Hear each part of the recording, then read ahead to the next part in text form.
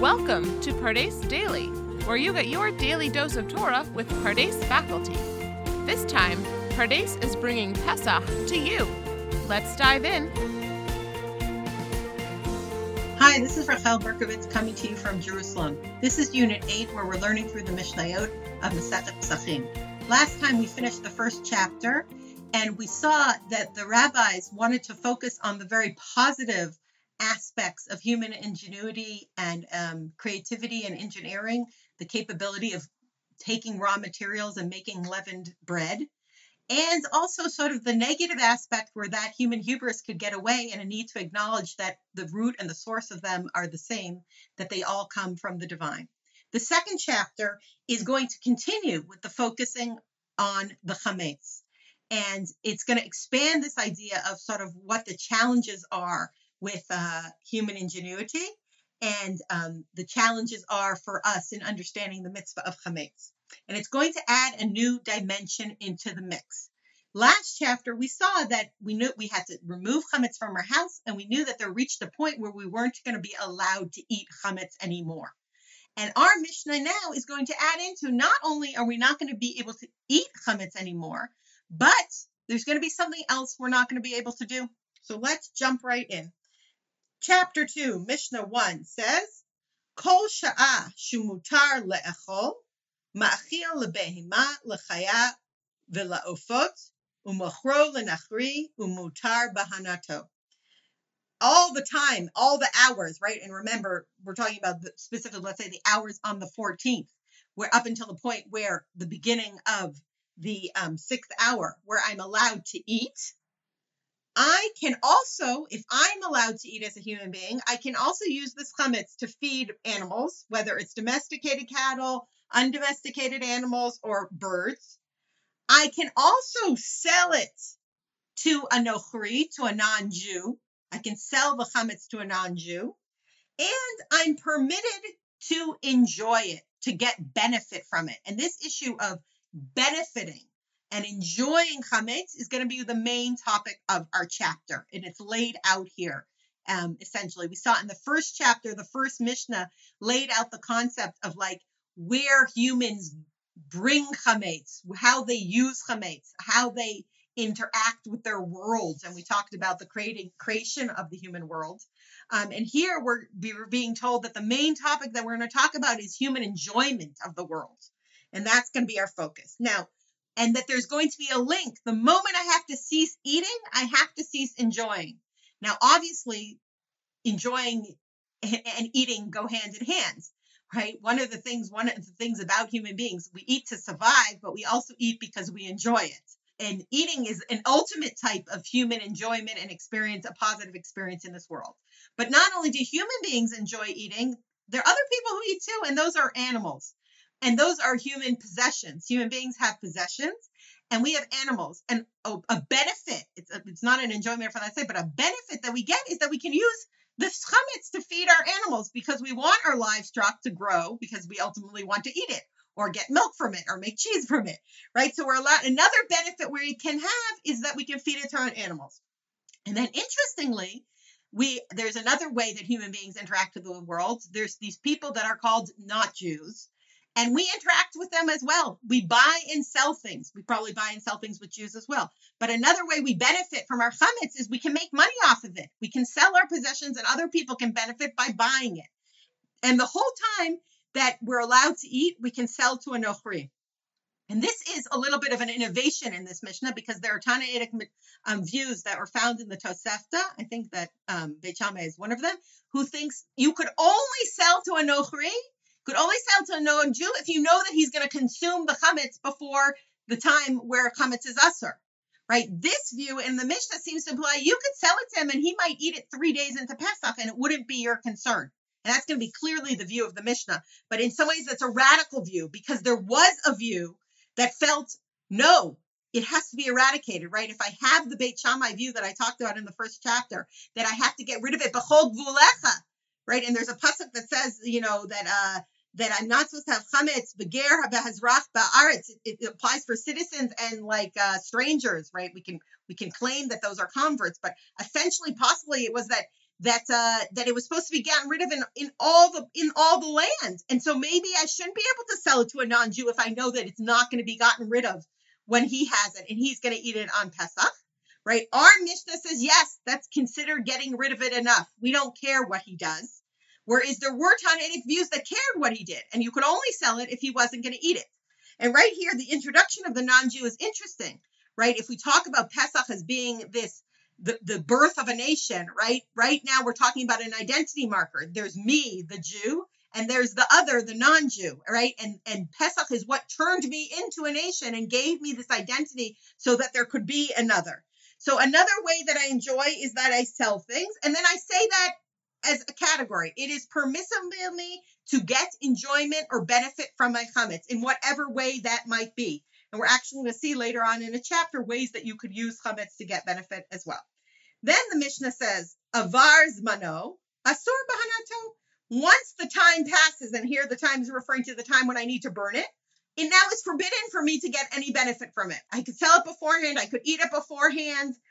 And it might have thought that once I have to burn it and I can't eat it, now I can't get any benefit from it. Then it adds a layer. V'lo yasik bo tanur v'kirayin.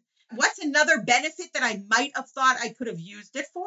I might have thought I could use it for fuel, right? And this is another thing that human beings get enjoyment from in the world. They heat up their homes. They heat up their homes to cook things, and they heat up their homes so they're warm and not cold. So I might have thought that I could have used the chametz as fuel, but I can't because I can't get any benefit from it. And this links us to the comparison we had made with the truma, because truma that was pasul, you are allowed to use for fuel and you are allowed to get benefit from it, right? And so you might have thought, okay, this chametz, I maybe just the way I could burn the shem and truma in the nair, and in burning it, I can get benefit from it. You might have thought I can burn the chametz in my stove, and as I'm burning it, I could get benefit from it. No, you cannot do that. In some ways, chametz is more stringent than tamei truma in that sense. And tamei truma is going to come up for us again in our chapter as well. So you can't even get any benefit from using it as firewood or as fuel. And now we say, Rabbi Yehuda Omer, Ein biur chametz ela sreifa. V'chachamim omrim, af ha-mefarer v'zorer laruach o metil liyam. Now we discuss a dispute between Rabbi Yehuda and the Chachamim, and the whole way through Rabbi Yehuda has been disagreeing with the Chachamim, right? Of how is it that I'm supposed to eradicate and I'm supposed to remove the chametz, right? Chapter 1 solely focused on the way that I can eradicate it and remove it by burning it.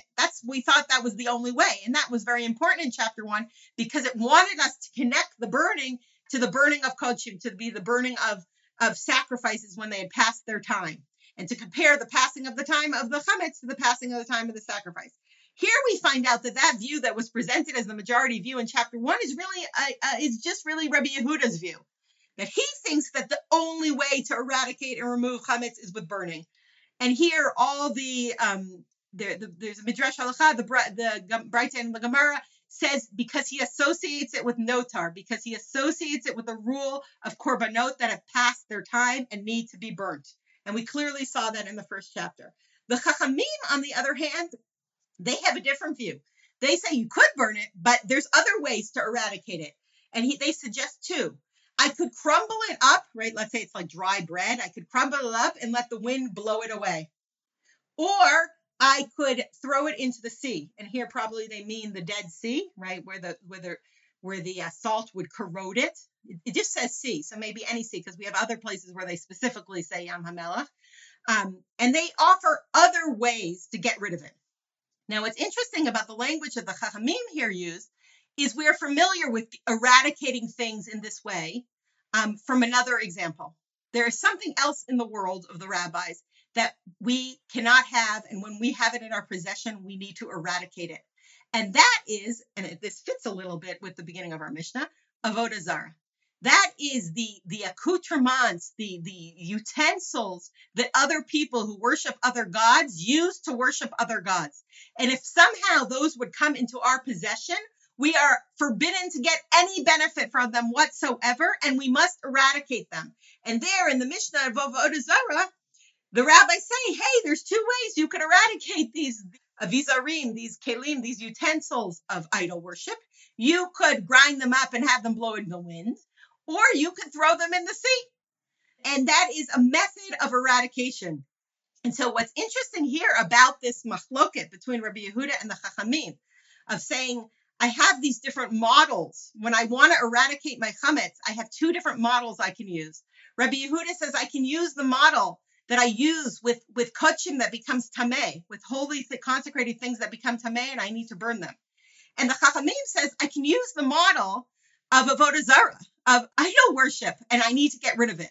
And so what is using these different models for chametz lead us to? I think that this links us to exactly some of the themes we saw in the first chapter. If chametz is the personification of the example of human ingenuity, of human creativity, right? Human creativity has a positive and a negative, right? Rabbi Yehuda represents the positive side. It has a side that's similar to kochim, that is sanctified, that is the ultimate dedication to the divine, of taking the things the divine have given us and elevating them, right? That's what Kedusha is, elevating things, right? We take nature and we elevate it and we sanctify it by making bread.